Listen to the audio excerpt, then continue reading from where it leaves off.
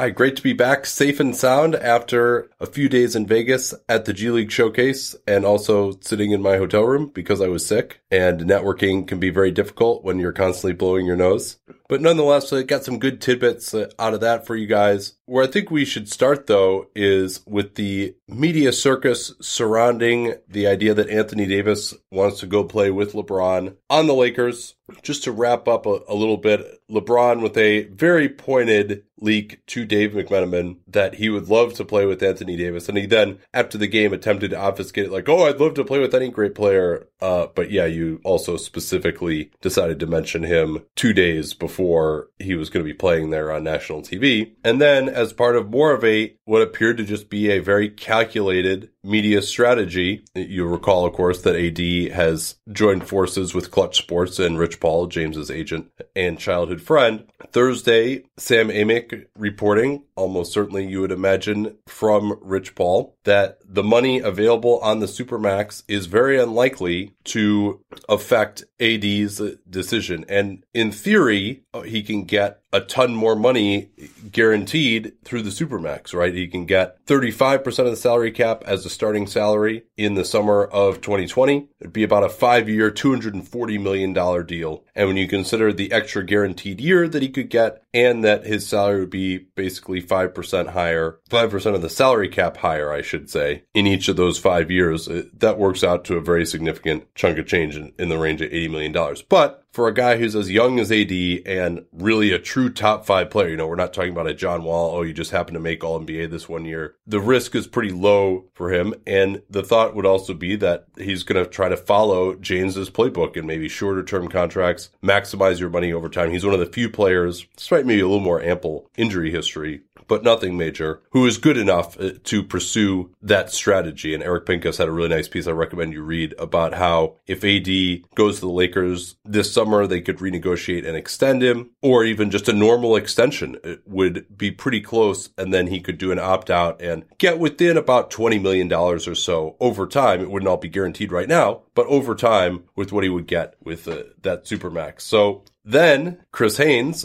another guy who's had a line into LeBron's camp over the years, reports that AD and LeBron had dinner on Friday after the game, after LeBron's defiant or statement that he's within the rules and he can say whatever he wants to say and no one can stop him, which I applaud him saying that. He's absolutely correct.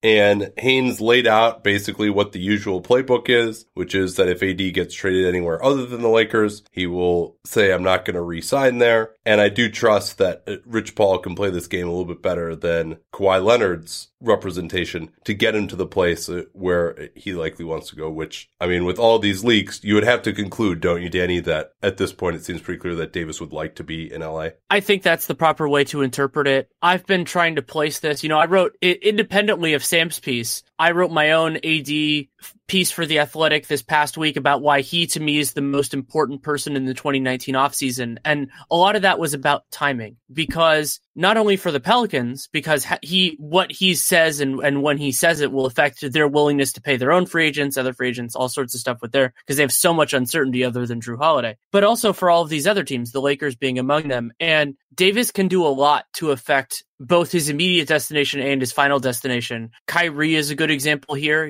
Kyrie affected the teams that the Cavs could negotiate with by basically not expressing a willingness to re-sign other places. And so then if teams are treating him, and he had 2 years left, if teams are treating him as a rental, then they're going to offer less, and that functionally then that makes the other team's offers comparatively better. Now, at the time, we thought Boston's offer was strong. It ended up becoming weaker due to what happened. But I think that Davis, so I'm kind of trying to piece in my head the different things that players can say. So obviously the top of the list in terms of like leverage, impact, all that is a trade demand.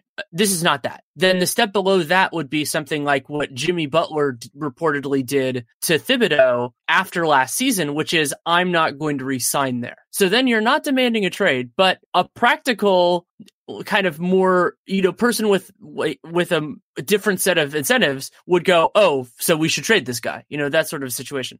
And I would say that publicly getting it out there that the difference in money doesn't matter is probably a step below that. But it is still absolutely a signal, especially because that was the best thing New Orleans had in terms of an argument. I mean, they certainly have other ones. They're an intriguing team. We hope they're going to be a playoff team. He has connections with the area. He's been there his entire career. But the money was the best chip. It was it was the best thing they had going, because all of those other arguments could potentially be better somewhere else, whereas no one could offer the money. Well, and I joked about this with Ethan a couple of months ago when he was on the pod, but it really is true, right? It's like, if you're a fan of one of the small market teams, where clearly New Orleans does not give AD the best chance to win. I think based on this season, based on how they defend when he's off the floor, they put together a pretty good team. I still think if everyone's healthy, they're a team that might do some damage, but they're not a championship favorite. They're not a favorite to make it to the conference finals. I would put the chances of AD winning a championship in New Orleans if he stays over the next 5 years as extremely low, and probably extremely low to even make it to an NBA finals or a conference finals. And so basically what you're hoping as one of these fans or small market organizations where you're not giving the guy the best chance to win is, well, we just hope he's really selfish and all he cares about is money. That's like, let's just hope he doesn't really care about winning and all he wants to do is make money, and then we can keep him.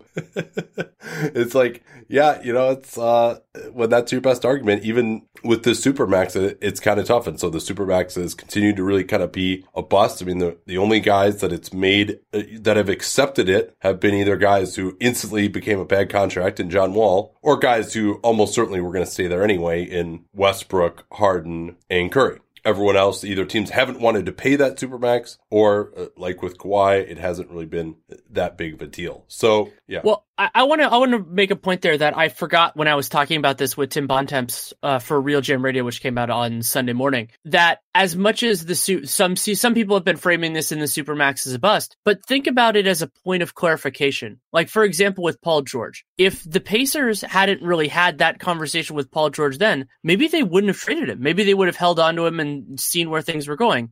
So like in Kawhi Leonard's case, it was pretty obvious. Okay, if you don't take this money, or if it wasn't offered, we don't know which way that one went necessarily. You have the conversation that teams should always be having. And like, let's say in Kevin Durant's case, because it wasn't available then, that situation is different because the Thunder were so much better. Like, it made sense for them, unless the offers were ridiculous, to just go for it and see if you could convince them to stay.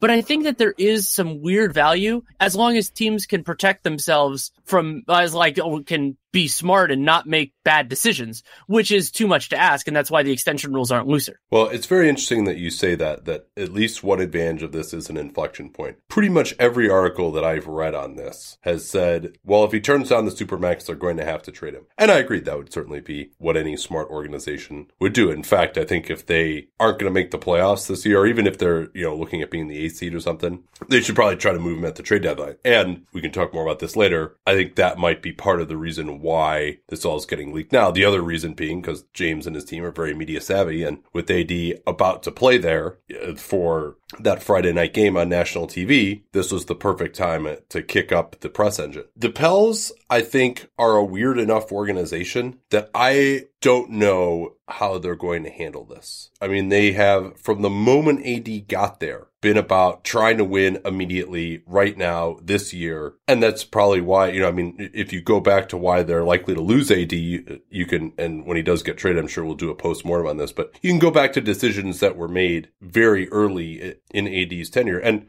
as it turns out, it's not even to say that the Pelicans have done some incredibly terrible job around him. I think just as an organization, the injuries, not getting up to speed with the medical staff for years, and maybe still not, they haven't done a great job. I think they've made some good decisions these last couple of years. But, I think generally, if a player who's like a top 5 player wants to give himself the best chance to win, he generally is probably going to leave after 7 or 8 years, because even with that type of player, building a real great championship contender is difficult, right? But, when you get 8 years of a chance to do it, that probably seems like enough to me, frankly, or 7 years, as we talked about. But getting back to the Pels, they have fastidiously emphasized the year that's in front of them.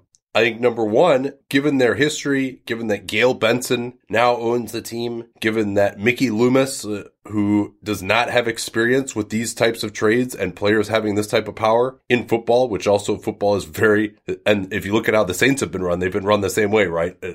Where they've been in cap hell for a long time. They've always been trying to win that year. And, with Drew Brees on your team, that makes a little more sense. But nonetheless, Gail Benson, Mickey Loomis, and then Dell Demps, who's always trying to save his job, I don't think he feels like he's going to do that by making a great AD trade. It wouldn't shock me. I mean, I still think it's more likely than not that he's not on the team next year, but I'm not treating that as like an absolute for sure given that they will move him or that they won't have just some completely crazy asking price this summer. And then also, I think they are very, very likely to be looking for a package more like what the Spurs got that's going to keep them pseudo competitive and, let them pretend to chase the 8th seed every year instead of just getting future assets. And that to me, unless these Lakers prospects really take a big step forward, that makes it a little difficult to get him traded to the Lakers if that's what they're looking for.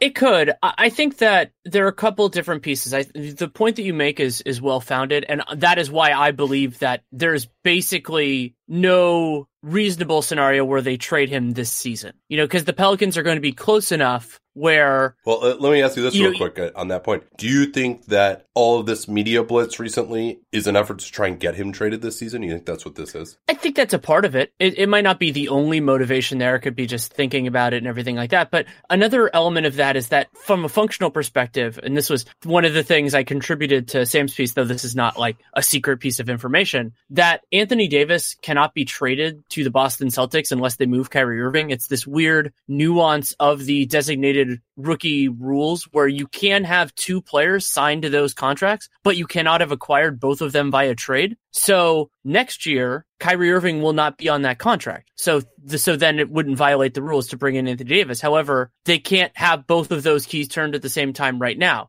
So not having Boston as available until next league year, I think that really reduces New Orleans' negotiation leverage as well, because Boston has the best asset base of any team that we think could be in the Derby. Now, Anthony Davis can reduce Danny Ainge's willingness to give up said assets by saying through his representation or whatever that I'm not going to resign with you. If you want to pay for a rental, you're allowed to do that. That could happen, and maybe that lowers their offer enough that the Lakers one looks better.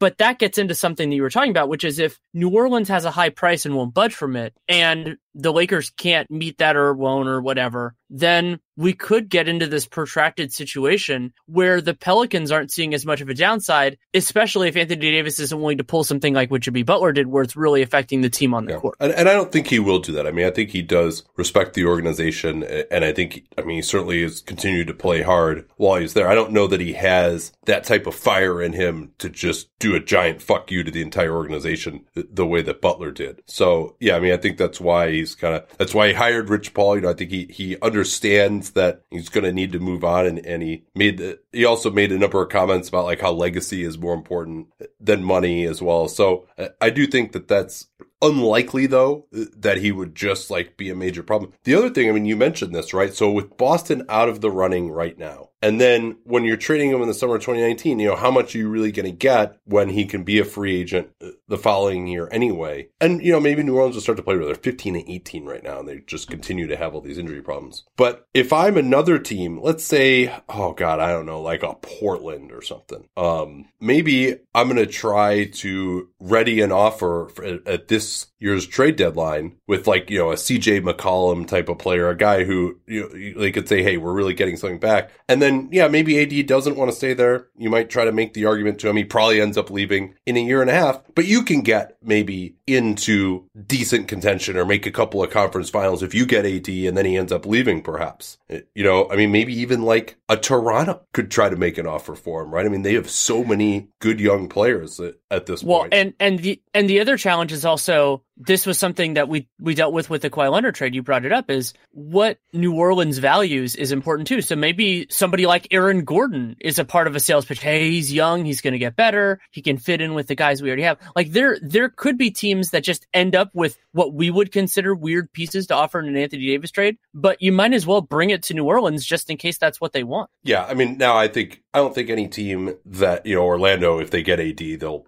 make a couple of playoffs or something. Like I don't see that necessarily happening. But I think if it's a team where you can say, one of these other West teams where it's like, hey, we can be in the conference finals these next 2 years. And yeah, we might have to give up our second best player and, a draft pick or two, but we have a pretty good second best player. And, if that probably trumps the Lakers offer, right? I mean, if Portland puts CJ McCollum in the deal for New Orleans, if they're trying to win right now, like that probably beats any Lakers offer right there, right? So now I would think the Lakers offer is better because their young guys do have some potential and they could throw in some draft picks and stuff and it'd be better for the franchise in the long term, but I highly doubt they're going to be thinking long term. And so, I mean, it's something we can think about a little bit more of like what teams could be dark horses to get in. And I also don't think that really under any circumstances the Pels will trade AD this year. Like they're not going to be so far out of the playoff race. They'll at least try to like get in and just see if they can make some noise or whatever.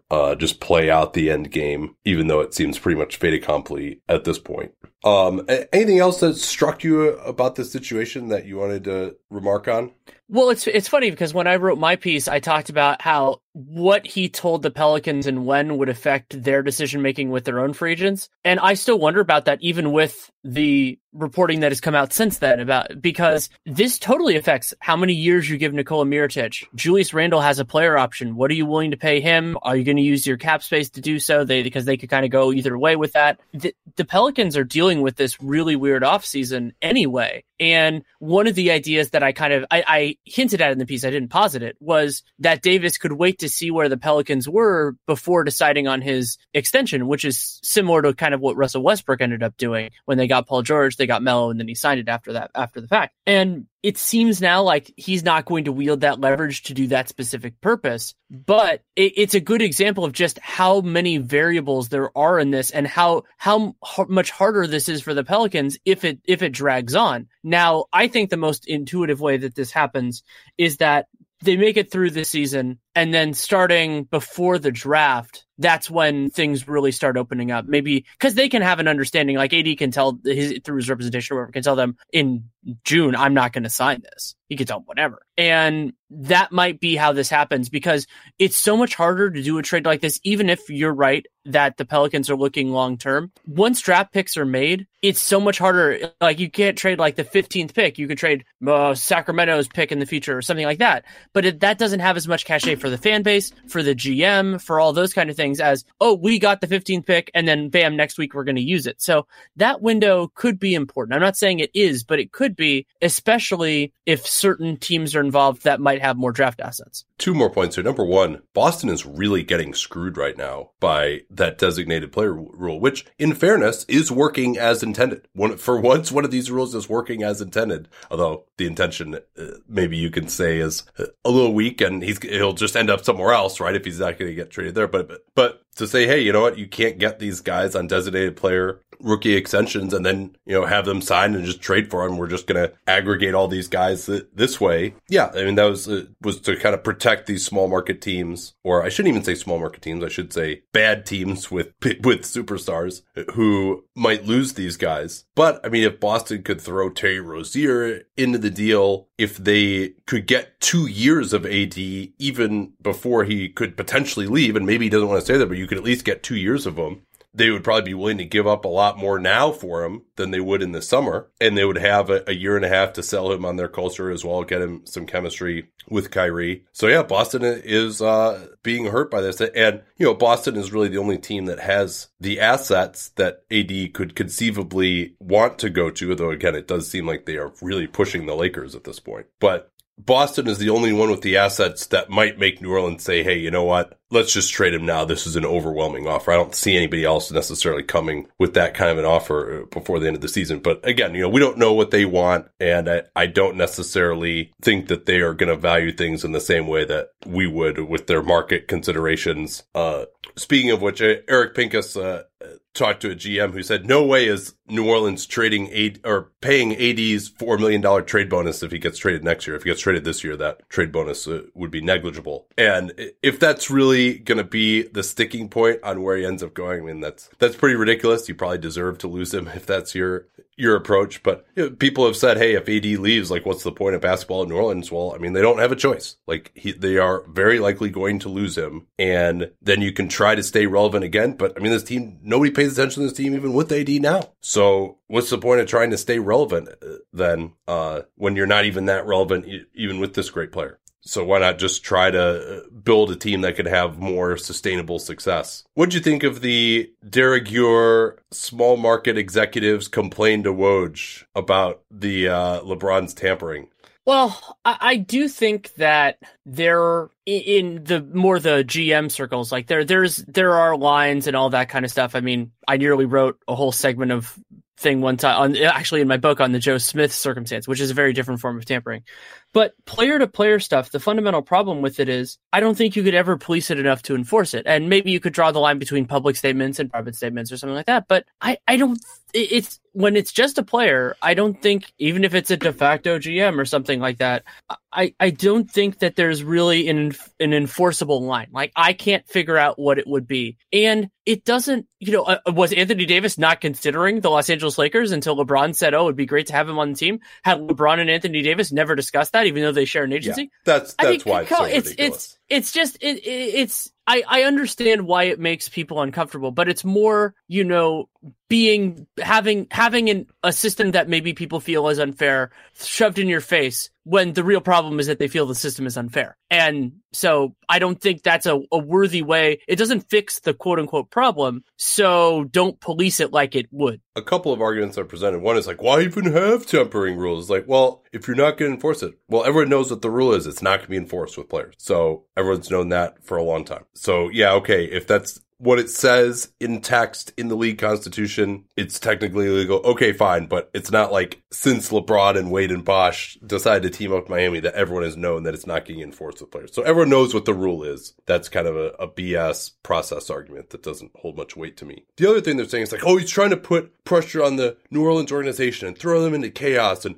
now they have to answer questions about this. Like, yeah, that's what happens when you have a great player and you've made the playoffs twice in his career. Yeah, you have to answer questions about what's going to happen to him. And LeBron James making these comments, yeah, it drew some more attention to it in the media. But like you said, that didn't create this situation of him wanting to leave. If he didn't want to leave, then it would never be an issue. If they were making the conference finals every year, it might still be an issue, but it would be less of an issue. So this is just, again, like, if they were a good team and a good organization that he wanted to stay in, none of this would matter. Like, it's the underlying fundamentals. The rest is just window dress. Like, oh, they have to answer questions about it. Oh, it's so hard to have to answer questions. Another difficult question to answer is what to get someone for a gift. There's actually still time if you're doing last minute Christmas shopping to get someone some tickets. I'm all into those experiential gifts. And even if it's Christmas Eve, you can still grab someone tickets off of SeatGeek where it's not complicated to buy tickets anymore. They put millions of tickets into one place, so you don't have to go to a bunch of different sites. And then they rank every ticket based on value, so you can easily find the seats you want for a price that you're willing to pay. Every purchase is fully guaranteed, so you can shop for tickets on SeatGeek with confidence. I've used it many times, always been very happy with how easy it is to find the best value ticket in the area. I want to say you just look for that big dark green dot, click on it, and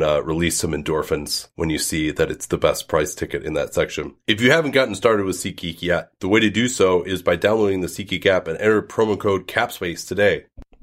And that CAPSPACE code will get you $10 off your first SeatGeek purchase. Easy to remember CAPSPACE, so we talk about it all the time on the program. That's the CAPSPACE code for $10 off your first SeatGeek purchase. SeatGeek, life's an event. We have the tickets, and let them know with that CAPSPACE code that you came from us. Well, we have a ton of news to get to here. We can weave in some stuff from the G League Showcase as well. I want to just talk a little bit about some of the conversations that I had, some of the stuff that I saw there. I was able to see the players from the NBA Global Youth Academies. They put together an all-star team of players from those worldwide academies.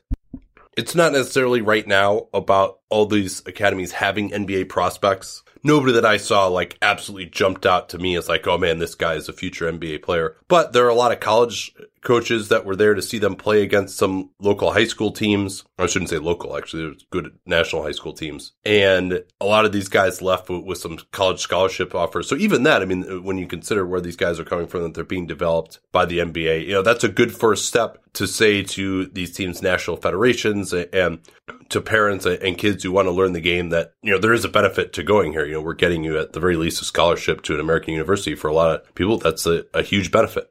And to help develop that talent. So the hope is that eventually we're going to get NBA players developed out of these academies, but it seems like it's going well. The guys played unselfishly. A lot of them, showed off some pretty good English skills, at least when it came to basketball. So it seems like a good first step for these academies. I asked around of some of the guys in the G League that maybe could get called up, and they kind of fall into two camps here. One is just guys who could help a team on a roster spot right now. The other one is kind of more development guys. The development guys that were mentioned to me, Dante Grantham, who played last year at Syracuse, then suffered a knee injury and wasn't really in the draft process. And a lot of these guys are just kind of wings who are working on their shot but have the length and the physical tools. Think of kind of the Alfonso McKinney type one. So Dante Grantham, Cam Reynolds, who went to Tulane, and Julian Washburn were three of the guys that were mentioned to me. And then you've got the guys who could theoretically help an NBA team as a back of the roster guy. Willie Reed, although he has a domestic violence allegation hanging over his head and, has never been known as the easiest guy to get along with. John Jenkins, the one game I saw him, he didn't play very well, but he's been just lighting it up for Westchester in the G League. He's had a number of stops in the NBA where he just hasn't been able to hit shots quite enough with his physical profile, but probably a guy who deserves another shot when you consider how bad a lot of the options are. That's something else we can talk about too. Briante Weber was mentioned. I mean, I think he's another guy too who just, to me, I don't necessarily agree that he's someone I would focus on just because his offense has never come along. He obviously is a great defensive player. I was a little depressed overall though with just the level of play, which is not a surprise. I mean, we're up to 27 G League teams now. You've also got some guys who are on two ways. You've also got pretty much every team in the league, except for a few, utilizing all 15 roster slots.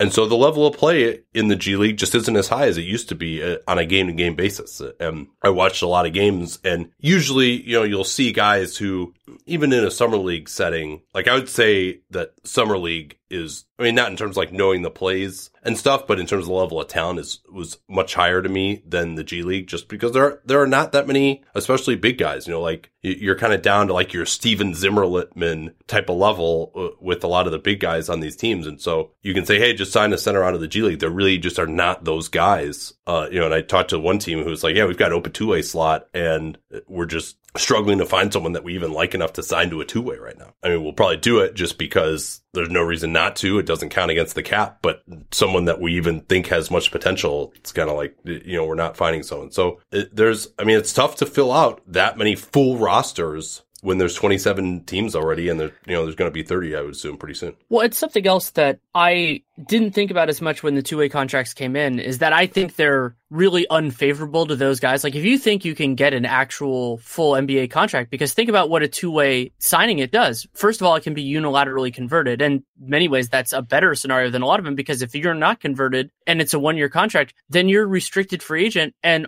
the only thing they have to offer is another two-way contract. So you're committing to that team having leverage over you for a lot longer. And it's not like they're getting paid so much on a two-way. It doesn't count against the cap, so there's that benefit. So one way to fix this might actually be to pay those guys more so that we can just get more people over who, like, that's a better option compared to some of the other things that are on the table. Because right now, there are certain guys who do it just because it's a foothold into the league. That's sort of an idea. But I don't know. I think making it more desirable would help. It might cost more money. It might not be worth it from a cost benefit standpoint, but I don't know. It's just so restrictive that I can understand why certain guys would be reluctant to do it.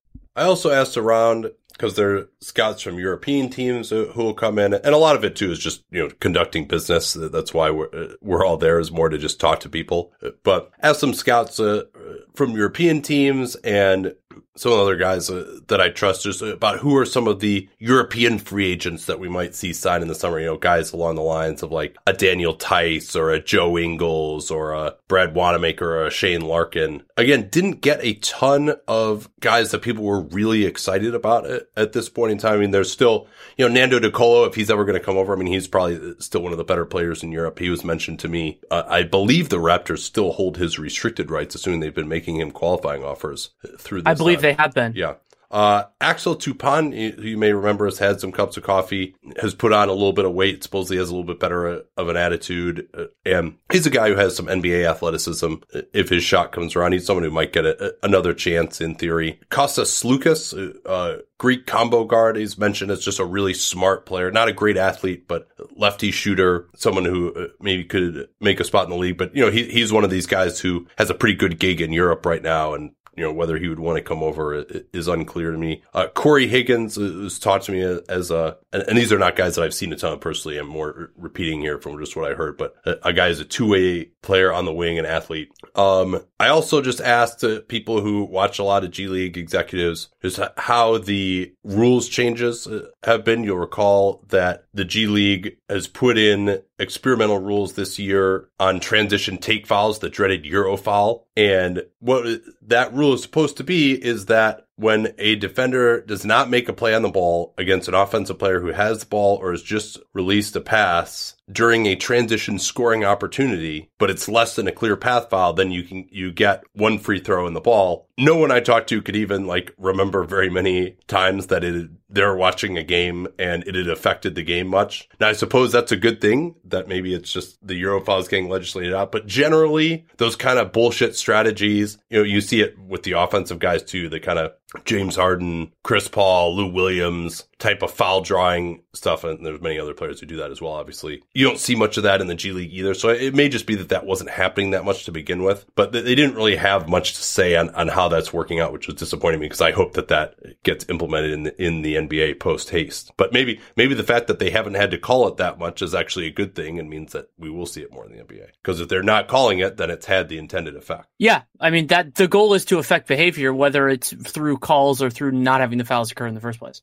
And then the last thing I asked about too, which people again didn't really have a ton to add on, was is there new stuff coaching wise that we're seeing in the G League, stuff that could make its way up? The G League has probably been more of a switching league than the NBA, for example, for a long time, but obviously that's not new anymore. And again, I didn't hear a ton there. So if any of you guys watch the G League a lot, you want to hit me up with a tweet at Nate Duncan NBA. Let me know about some of the trends that you're seeing that are maybe kind of new things compared to the NBA. That would be fantastic. Shall we get to some news here? Yeah, I want to start with the Houston Rockets because it's been an eventful week for them. Chris Paul was going for a loose ball, suffered a left grade 2 hamstring sprain. Strain? Strain, yeah. Muscles do not get sprained. Ligaments get sprained. That's right. Yeah, okay. And so he'll be reevaluated in 2 weeks, and that is, important considering how the Rockets have relied so much on Chris Paul and James Harden this year. And according to Bobby Marks, this is Chris Paul's 9th hamstring injury since 2012, which is a lot. Yeah, most of the time it has been his left hamstring, and the play on which he injured, he was in transition, dribble kind of got away from him a little bit, and then he had to accelerate to go after the loose ball. And that's when you'll see a lot of these hamstring injuries occur, is when a guy is really trying to accelerate in a straight line, usually at an unexpected time where his body isn't kind of girded to have to explode. And so, this is a concern. I think you can argue that maybe part of why Chris hasn't played as well this year has been that he's missed time already with the hamstring this year. He also had the sore knee. But when you're coming off this hamstring injury, you don't want to explode full speed a lot of times. And when he's under control with the ball in his hands, you can kind of not do that as much. But when you're just trying to react to a loose ball, I think he did that. Same thing with James Ennis when he re-injured his right hamstring, and he's still probably going to miss another week or so, you would imagine. That's how he hurt his, was trying to go after a loose ball as well. The Rockets also, yeah, go ahead, sorry. Well, I was going to say good news because they hired the most beloved potential reinforcement for Chris Paul, not only for this time, but I guess for the rest of the season because it's fully guaranteed. Yeah, I had joked that, Chris and Austin don't get along, but he's going to be out 2 to 3 weeks, so maybe Austin's contract is not guaranteed and they'll just cut him as soon as CP comes back. But no, it is in fact guaranteed, which I assumed it was. That was more of a joke. But they had waived Joe Chi already, which is interesting that they weren't able to just trade him first with a little bit of cash and then have that team cut him so that they could at least get what they paid him already off of their books for the tax this year. But his contract was non-guaranteed, so they're going to save some cash, which obviously with Rivers signing, they won't be saving anymore. And for Zhou Qi, Daryl had talked him up as being the best Chinese player since Yao, and that may actually have been the case, although at least he was able to play in the league for a little longer. But I think for Zhou Qi, he could shoot the ball and he could block shots, and that was like literally all he could do. He couldn't jump around the rim. He couldn't really move his feet. And I think he also really was hampered by injuries a lot as well. And so with where they are right now, they just couldn't afford to carry a roster spot on another big guy who wasn't going to be able to contribute. So they had to move on from him. Do you think Rivers will help them? I do. They need players who can capably defend at the guard positions, and Rivers had apparently talked earlier this season, Fred Katz discussed this today, about how his game kind of fits in with that analytics. He doesn't, with where he takes his shots, even though he's not the best finisher at the rim, just what he does. And I think Rivers is a reasonable fit. Capable guard play is important in the league. And remember, like we talked about with Zhou Qi, that they needed roster spots. They're still using one on Carmelo Anthony. So it's another, and Brandon Knight has come back. I haven't been able to watch too much of him yet to get a feel for how he's looking, but capable play, especially with Chris Paul out, but overall is something that can help the Rockets. And worst comes to worst, unless there's some sort of stronger understanding involved, if he doesn't deliver, they can cut him and get somebody else on the buyout market. Yeah, although they will have to pay him still, which would be a negative. But yeah, I mean, I think he could probably give them more than Knight. Knight has been limited pretty much just to spot-up shooting since his return, and obviously he's been out for such a long time. I'm not going to say that he's not going to get better, but his defense didn't really impress me in that Miami game either, and he hasn't been doing anything other than shooting spot-ups. I did like that they at least gave him a difficult shot, ran a play for him to shoot a three coming off a little Spain action that was good, on the move, tough shot. So there's some little things to like from him so far, but still after so much time that he's missed and the fact that he wasn't effective the year before his injury, hard to count at him. And I think Rivers has a little higher established level of play, especially on defense, I think. And Rivers has experience guarding bigger players. He played the three a lot, so I think he can switch, fit into their system a little bit better. What else we got here? Well, one other piece of Rockets news, they set an NBA record with 26 made threes. They were 26 of 55 in their win over the Wizards. And I'm not saying the D until they start playing it. And I think that it's just kind of one of those things that we were always waiting for it to happen again. The Warriors got close a few months ago. And I think the Rockets, got close a little while ago. Just with the massive increase in attempts, we're going to see this record fall and fall and fall. Though you have to make a bunch of them because we're getting, 26 is a high enough number that you have to, they made about 50% of them in this game. Quickly out of Detroit, Glenn Robinson III, we mentioned his ankle sprain, that he had sprained the same ankle that he had that procedure on last year that kept him out for a lot of the year. He's now out again about 2 weeks. And then Henry Ellenson in a game that Blake Griffin missed, so he actually basically had to play, immediately sprained his ankle, and he's out a couple of weeks as well. So kind of too bad for him. The one chance he might have had to show a little something was taken away. What's going on in Denver right now? So Denver is still without their key pieces. So Harris and Barton are starting to practice, but not in the point of like, oh, they're coming back right now, anything like that. They're kind of in process. Paul Millsap is now out of a walking boot, but again, that's a stage in the process with a broken toe, not all the way back. And then we haven't really heard anything on Isaiah in a while. That we had heard to some point in December before, but now we're a week before the end of December and nothing more substantive has come out. So they're making do, I would say better than I expected, at least without those guys, but it's still going to be a little while longer. In Dallas, Dennis Smith Jr. is doubtful for them tonight. He's already missed 5 straight with this left wrist that he keeps falling on it and injuring. Good at least that he was upgraded to doubtful, so he seems to be making some progress. And Luka Doncic took a hard fall into a courtside fan's chair and missed the end of the game against the Warriors, and he is questionable for tonight as well. For Cleveland, who are playing the Bulls today, both teams with a lot of walking wounded. Rodney Hood has missed some time with left Achilles soreness, and you'll recall that he also missed time with that in April of last year. And we've seen this pattern for a few guys where, the Achilles is something that just doesn't heal that well, and it heals very slowly. And once you get some soreness there, it's hard to get it back right. And you'll see sometimes these guys will have soreness for a long time, and then they'll end up tearing it eventually. Or it'll really have to be managed the way we've seen it with Mike Conley. Hopefully that will not be the case for Hood. And then David Nwaba, He's doubtful against the Bulls with an ankle injury. When healthy, I think he's been one of Cleveland's best options at the power forward position, but he's really been set back a lot of times with injuries, first in his Bulls career, now with Cleveland. And then for the Bulls, Zach LaVine is going to miss a further 2 to 4 weeks with that medial ankle sprain. Bobby Portis then injured his right ankle in the fourth quarter against Brooklyn, and he also will miss 2 to 4 weeks. He would obviously just come back from that grade 2 MCL strain. Chris Dunn sprained his ankle, but looks like he's going to not miss any time. And Cameron Payne has been out. He's missing time with a calf injury as well. We can move to Milwaukee. Couple interesting things from them. One on the court, the first couple on the court. Ersan Ilyasova had a broken nose in practice on December 16th. He is out indefinitely. They're hoping for 10 days and he'll come back with a mask, but we don't have anything more specific. At this point, Malcolm Brogdon missed 2 games with a hamstring issue. He's resting on back-to-back this weekend. And then the other piece, this is something we've been wondering about, just kind of, I think that actually came up when we were talking about the trade that they made with Cleveland, that the NBA did grant the salary relief to the Bucks for Mirza Teletovic. And so Teletovic, they had already stretched his contract and it looked like the long-term injury exclusion was going to apply considering he's already retired due to an injury. And so since they stretched it, was structured as $3.5 million per season this year, 1920 and 2020-21. And now that money is completely off their books. Kind of like, if you want to think about it this way, Miami with Chris Bosh.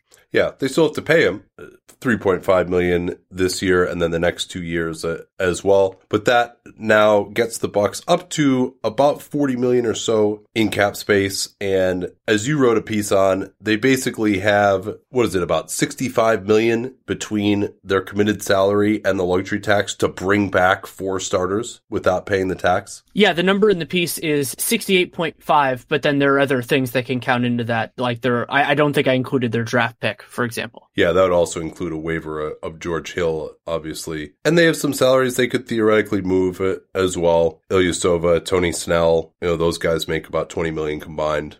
Got some other pieces, but so much depends, of course, some non-guarantees. But so much, of course, depends on how this season ends up and how these guys all play and what their market is going to be. Malcolm Brogdon had missed a couple games with a hamstring injury and then played against Boston, rested on the back-to-back, which they lost in Miami. Minnesota, they were a feel-good story after trading Butler. They're not feeling too good anymore. They've played a lot of road games. They've been awful on the road. They got completely destroyed on Friday in San Antonio. Jeff Teague has been out with his left ankle injury, and he's going to be another 7 to 10 days there. Then Derrick Rose, left ankle soreness, which he suffered periodically. He had to leave the San Antonio game, questionable for their next game. Robert Covington missed time, including their game in Portland with a sore knee. He's back now, but certainly you could see how that'd be limiting his effectiveness. And unfortunately, after that great defensive performance since the trade, they are now bottom 5 in defense over their last 10 games. Yeesh. And with New Orleans, we talked about them a lot in the beginning, but we should update on their injury situation. Nikola Mirotic has missed 4 straight games. He is doubtful for Sunday's game against Sacramento. He is such an important part. And while Jahlil Okafor has had some nice offensive moments, Mirotic is just a better all-around player. And I also want to keep tabs on it. We're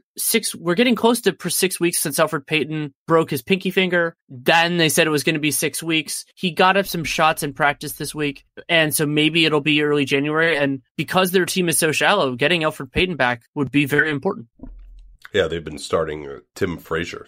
For the Lakers, we talked about them as well. Mike Beasley, who has not really been a part of their rotation. He's been away from the team most of the time the last couple of weeks, tending to his ailing mother. JaVale McGee was quite ailing himself in the hospital with pneumonia for 3 days. He got released, but unclear when he's going to be able to make it back, I should say. And they've definitely missed him. They've had to go to Mo Wagner, who's not ready yet. Tyson Chandler is probably, really only at this point in his career a 20, 24 minute a game guy. So they've had to go with some of those lineups that can't defend it all when they don't have a true center on the floor. Helping a little bit in theory is that Rondo and Ingram both returned. Ingram started, he played 33 minutes. I think all of them were played with LeBron. We talked about how maybe it makes more sense to have him as a creator. On the second unit, they did not go to that strategy. How did Rondo play in that game? I didn't see much of it myself. I know that they were getting propelled by their starters. He was negative 10 in 22 minutes, but I don't think I watched enough of that to say how he was looking.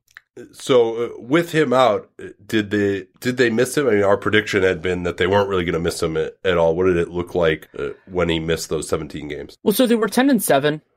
That you could make an argument. I think that, and there were times in that stretch where they looked a lot better.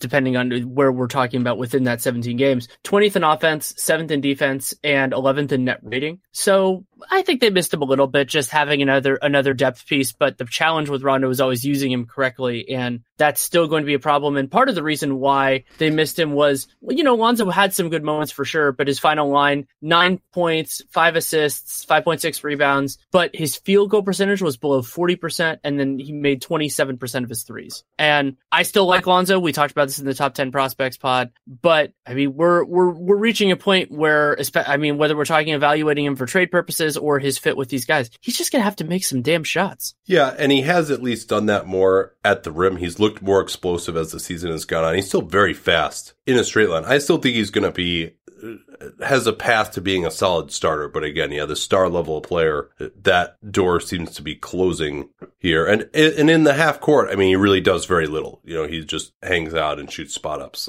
essentially. So if he can actually make those shots, then he becomes a lot more valuable. In Memphis, I saw Dylan Brooks working out before the game when they played in Golden State last Monday. Didn't look to be moving incredibly well. He had a big brace on that knee that he suffered at an MCL sprain with. I'd be interested to see whether he wears the brace when he comes back. Usually guys do when they come back from an MCL. But he actually was upgraded to doubtful for today's game. So he seems like he's getting a little close. That would be along the timetable. Chandler Parsons only played the first 4 games of the year in which he actually looked okay, but he's now been going through extensive workouts. And the thing seems to be that he's able to get into shape and come back and feel good. And then, when he really does play in games at full intensity, that's when he starts to suffer that knee soreness again. JaMychal Green has a nagging hamstring injury. He did play the other night, and I guess he's playing through it, but you never feel great about a muscle injury and trying to play through it. So keep an eye out if he potentially re-injures that and it gets worse. And then Joakim Noah, another guy who hasn't played at all in a long time, he's now missed 2 straight with a heel injury. You'll see that a lot of times when guys come back and start playing big minutes right away that they can get injured. You had some thoughts just on what their overall structure has looked like this season. Yeah, I just, after seeing them last week and, thinking about this team, I was wondering about the Conley-Gasol dynamic, and I love going into those things not knowing the answer. I've watched enough of Memphis that I had a guess on this, and that's why I looked into it. So when Conley and Gasol had played together, at the time I looked into it, it was 1,600 possessions. They have a plus 8.4 net rating fueled by a dominant defense. So that's, plus 8.4 is great. Then with just Conley, -4 net rating, offense drops, defense gets worse, normal stuff. Conley without Gasol, more negative because the offense just falls off a cliff. They're 8th percentile in offense when Conley's off the floor and Gasol is still on. And then without both of those guys, I talked about 8th percentile being bad in offense. They dropped to 3rd. Their offensive rating is 97.5. They have a -12 net rating. And so my read on it, and this is true from watching them as I have, is that the story that we kind of expected at the beginning of the year is the case, that when they have Conley and Gasol on the floor, they're a really good team. And so far of the competitive minutes, they've had those guys on the floor for about 50%, 53% to be specific.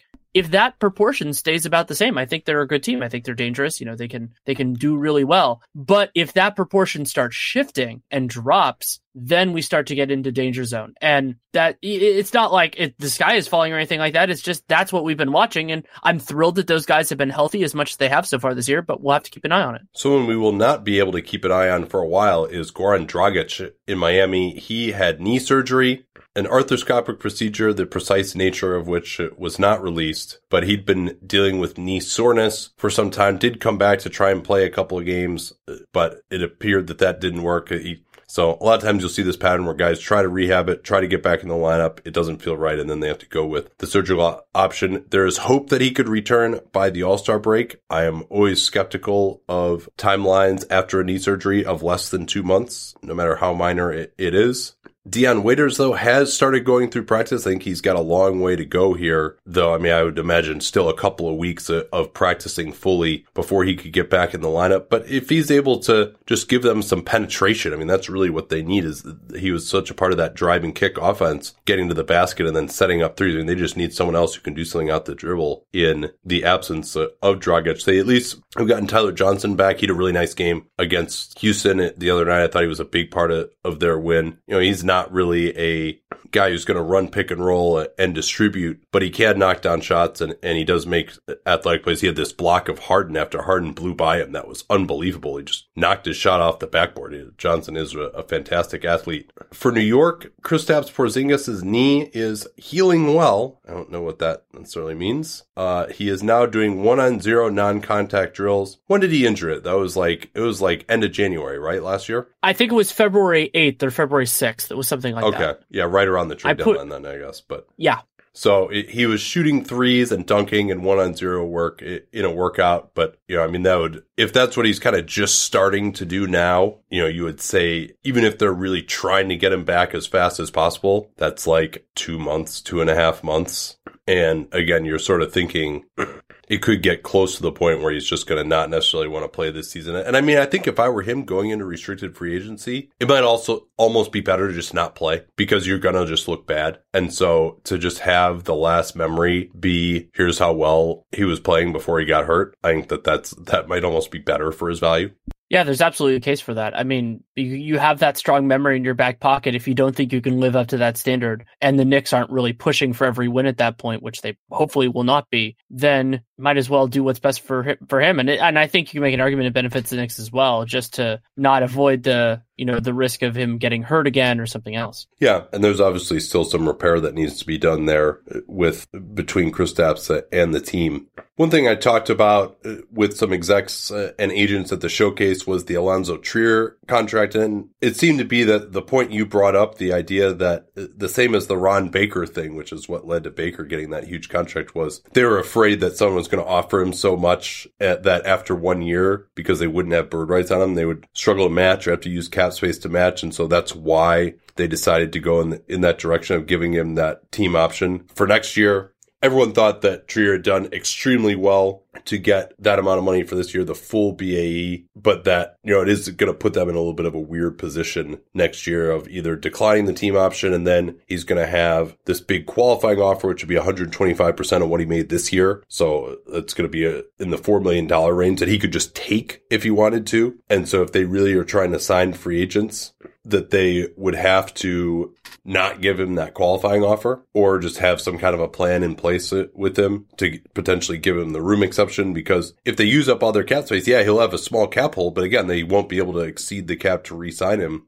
above that cap hold, even if they pull his qualifying offer and say, hey, we're going to just chill out. We got a plan here. We'll pull your qualifying offer and then we'll give you this. Unless they give him the room exception, they don't have a way to pay him more, assuming they use more than the minimum, assuming they use all of their cap space on someone else. But the consensus was that his agent did pretty well there. And then Mitchell Robinson is out of a walking boot, but will miss at least another week with his sprained right ankle.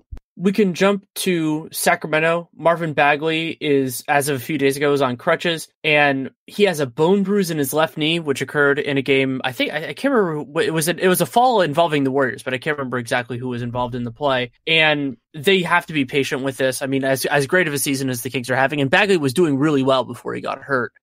Bone bruises, it's just tough because a re-injury would just be a big problem, and it's very sensitive. So I hope they're very cautious with him, and they have other options at center, even if the other options at the backup five line are not as good as Marvin Bagley, probably.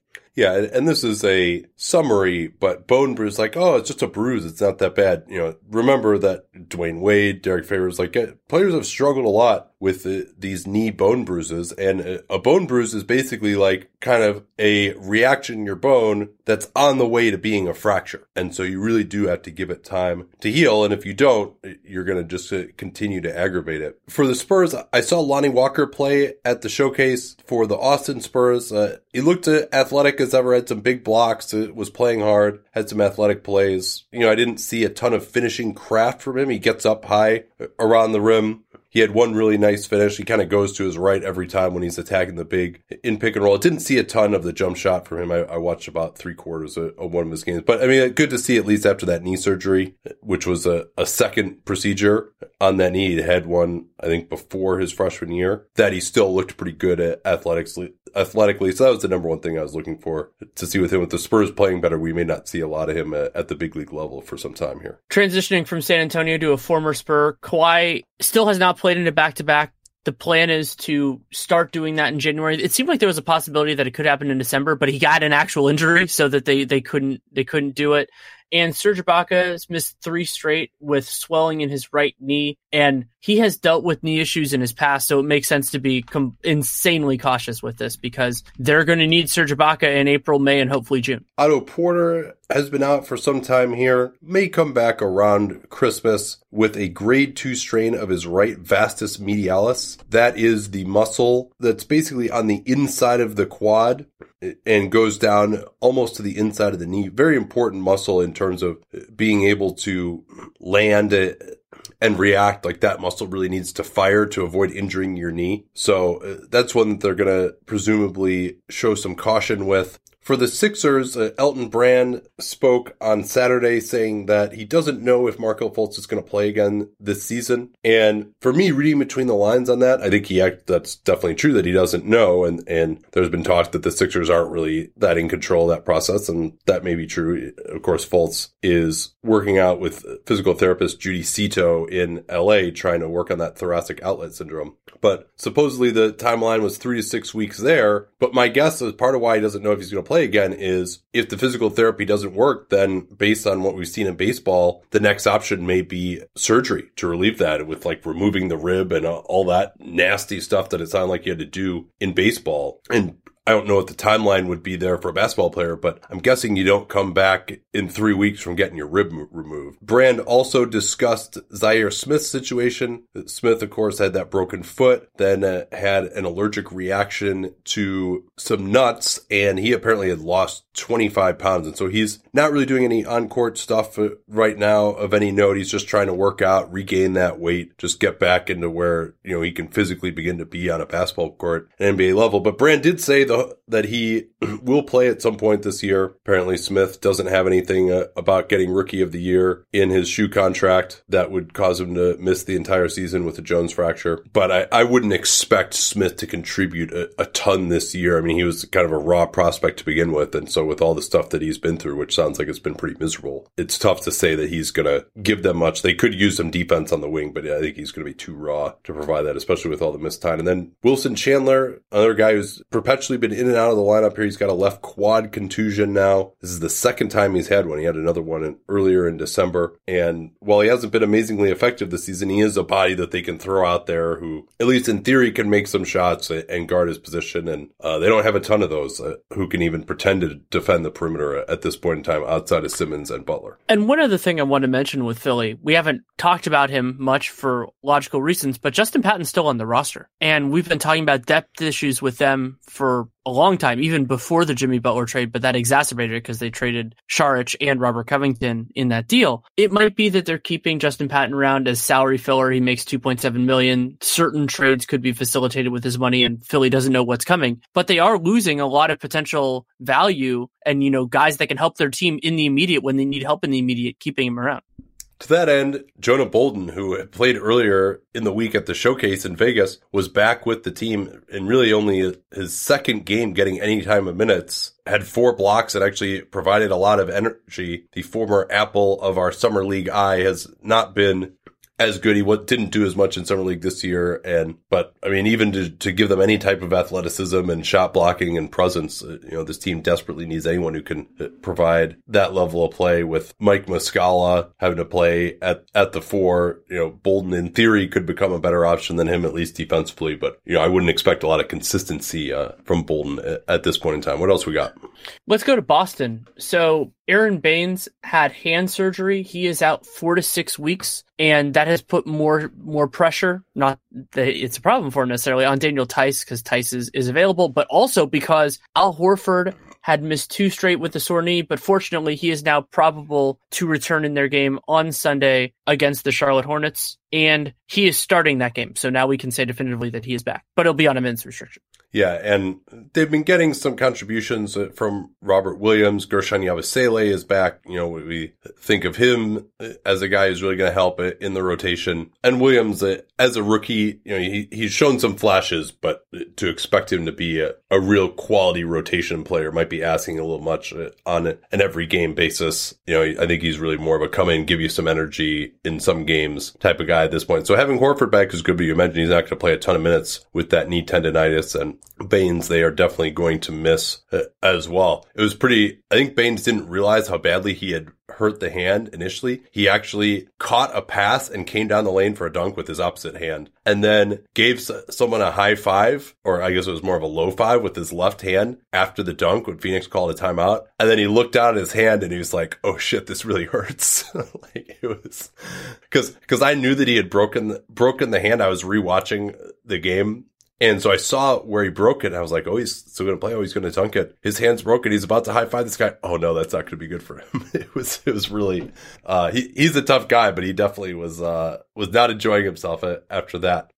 Brooklyn, I talked to some execs and agents about the Spencer Dinwiddie extension. Most seemed to agree that it was a team-friendly deal, but also understood why it was that Dinwiddie would do it, having made less than $5 million before taxes in his career to date. Still can get back on the market at 27 as well. And, you know, it generally seemed to be a thought that if he waited and continued playing like this, he was going to make a lot more than that. But number one, he might be shooting a little over his head right now. And he's had some injury concerns, obviously the ACL tear in college. And with the Nets trying to use cap space and any deal digging into their cap space, he had to kind of offer them a pretty good deal, a good contract. And by going the 3 years instead of 4, he's able to split the difference and maybe could get one massive deal if he keeps playing like this in a couple of years. So I think that was one that was viewed as team friendly. I think we've seen that largely, other than Kevin Love, and maybe correct me if I'm forgetting extension. Lou Williams is another one with a very team friendly extension of $8 million a year. Well, yeah. The other one is Larry Nance, somebody on Kevin Love's team. That's a rookie extension though. I was sorry. You're talking veteran extensions. Yeah, I was thinking more of veteran extensions here. Yeah, got it.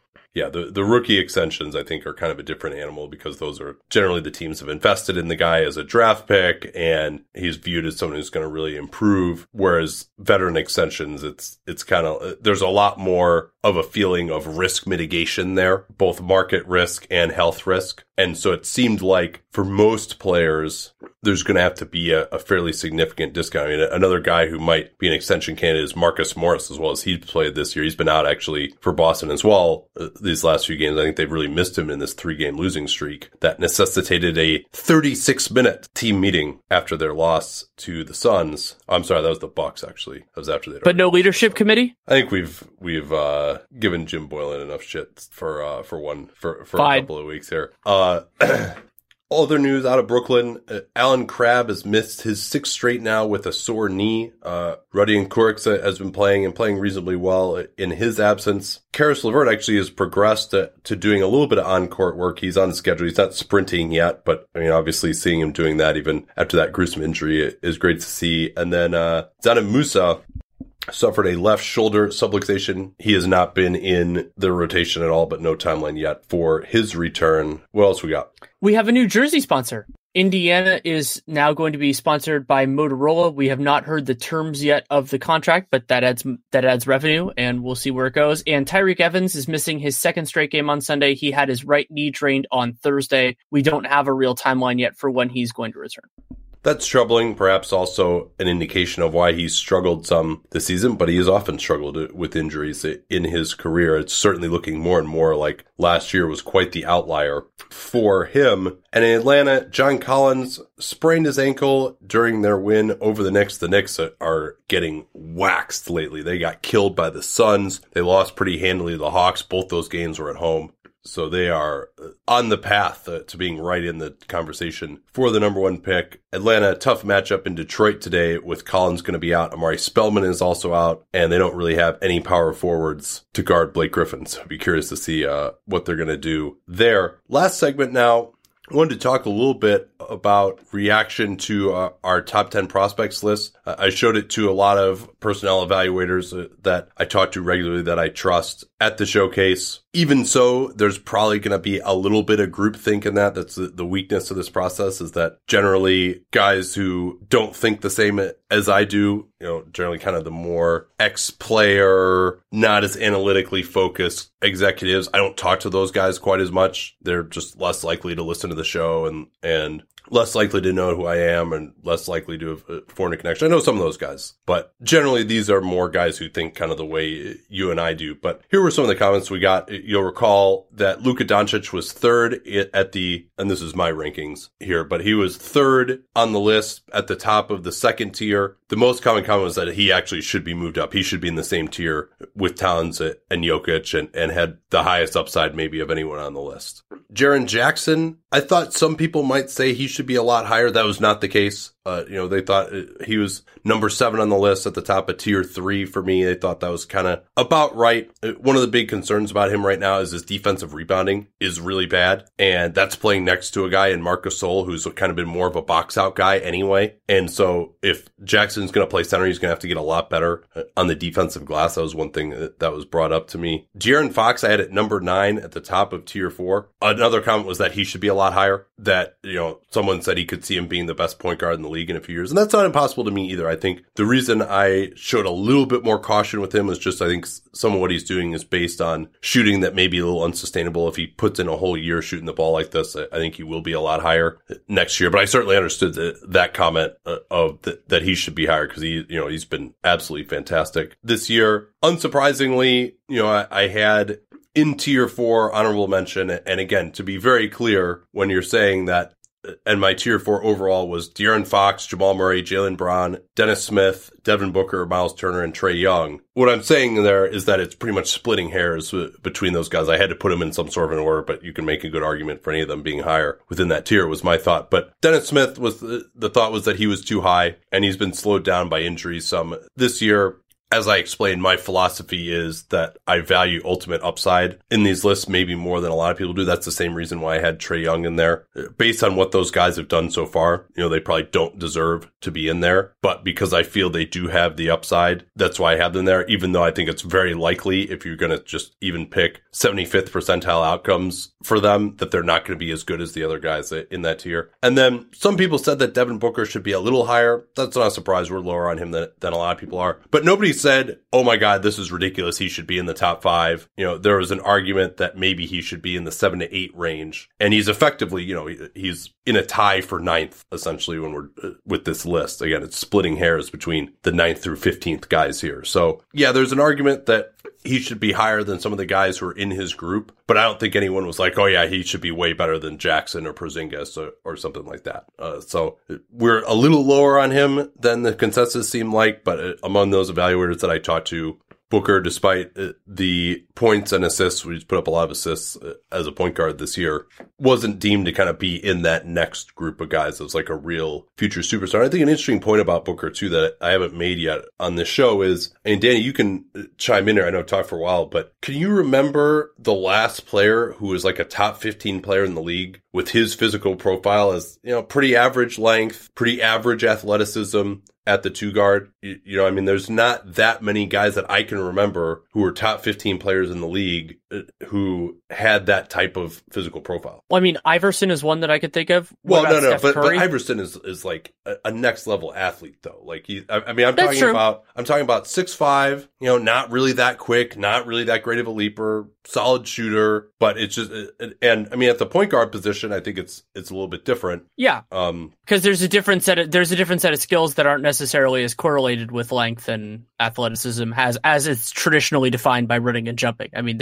There are different kinds of athleticism, but yeah, I can't think of anybody. It's also true that 2 guards, unless they're just really dominant scorers, don't always fit into that conversation. And like DeRozan's a way better athlete than Devin Booker as well. And yeah. We both probably wouldn't have ever had him in the top 15. Maybe wait for a brief period of time. Yeah, I think, DeRozan, no, I don't think I ever would have had him in the top 15. I think I had him maybe on an all-NBA team, but that's maybe because guard was a little bit weaker. But I think DeRozan is probably a pretty good comp for Booker in terms of his defensive limitations. Booker, a better three-point shooter, but DeRozan obviously much better at getting to the rim, getting to the foul line, and jumping. I think in terms of as a lateral athlete, Booker and DeRozan are pretty similar. DeRozan is better in a straight line and obviously a better leaper at the basket and can jump more and get more separation on his shot. But I think, that's probably the closest comp to him. I mean, you could say maybe Joe Johnson would be another one, but Joe Johnson certainly was never a top 15 type of player in the league. I mean, I think Booker has a pretty high floor at this point that he's established that he can be a solid league average scorer at a minimum for a while. But again, this list is about what you value. And for me, I value guys who have a chance to either, number one, get into really being a top 15 player in the NBA, or number two, to be a really, really good complementary piece who's going to have very few weaknesses, right? That's what I might see as Jaren Jackson Jr. or Miles Turner, even Porzingis as like a turbocharged version of that when he's totally actualized. More so, whereas Booker, strikes me as the guy who's going to be, can get your offense to being kind of average or below average. And as a shooter, maybe he can grow a little bit beyond that as more of an off-ball guy if we see him in a different environment. But again, that's some of the conversations that I had about him. And the biggest thing that gives me some fear about Booker is that he's just so young that maybe, he's been in the league long enough that maybe we're just basing it too much on what he's already done and not based on how he could grow. But with his physical profile, it's hard to see exactly where that growth is going to come from unless he just starts banging 40% from three all the time. Well, I think the way that growth comes is, and I talked about this in the shooting guard rankings where I had him higher than you did, is the idea of him doing more with the ball in his hands. And so far this year, the Suns have, using Cleaning Glass's version of the number, a 111 offensive rating when he's on the floor. 111 in this climate is good, but not ridiculous. But it's also a whole hell of a lot better than everything else. Yeah, it's a damn sight better than where they've been previously. Well, and without him on the floor, they're like a 95. But their offense, the rest of their talent is deficient. That's something that you and I talked about. It's why we weren't as rosy on them going into the season as other people were, even though they've underperformed relative to my low expectations. But yeah, I see a little bit more of it with Booker, and his passing has been better. And I always get a little bit queasy when people use assists and passing as the same thing. They're different in a couple of different ways. But I think there is that potential with Booker offensively, defensively. If he could just try more, I think that would really make a difference. But yeah, the idea of basically, for me, the theory of Devin Booker in a positive way, and I think I see this more than you do, is that his presence can make a team a pretty solid offense. Maybe not an elite, maybe not like that crazy, best, I think like towards he's the best a floor raiser. And I don't put as much of a benefit on floor raisers as. Yeah, see, I think he could be a little better than that. I'm not sure of it yet, but I think there's an argument, and that's kind of why I think I had him 7th in my shooting guard rankings, and you had him like 9th or something like that, and that was part of the logic behind it. Yeah, and obviously all this could change. This is hard to do. You can't be sure about this. He could end up being a really good player. But and that's another point that I want to make with this, because people always express their misgivings, and that's fine. A well-reasoned, rational, non-invective-filled debate is wonderful. That's part of what makes this. I've been on both sides of that. I've been commenting on other people's articles before I was a writer. But what is important for people who listen to us is that if things change, and I'll speak for both of us, though it is obviously I can only speak for myself, but I'm not invested in me saying Devin Booker wasn't going to be great. I'm not going to denigrate him for that. If he ends up becoming better, I will give him credit. It will grow. Victor Oladipo is a wonderful example of this. I didn't see this coming. I'm thrilled for him. I talk about it. It is something that happened. Now, it is often true that the things that led to us not liking a player will lead to us being more skeptical if they're more successful.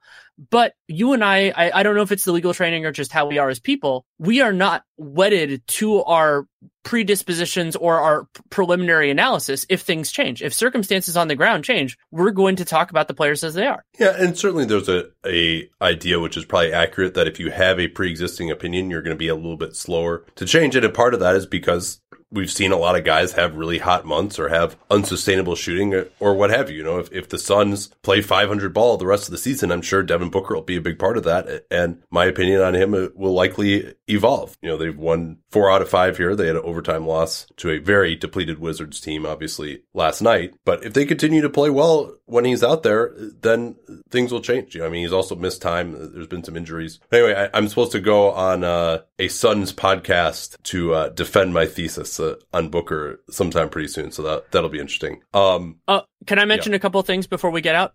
So first and foremost, NBA Cast returns on Christmas morning.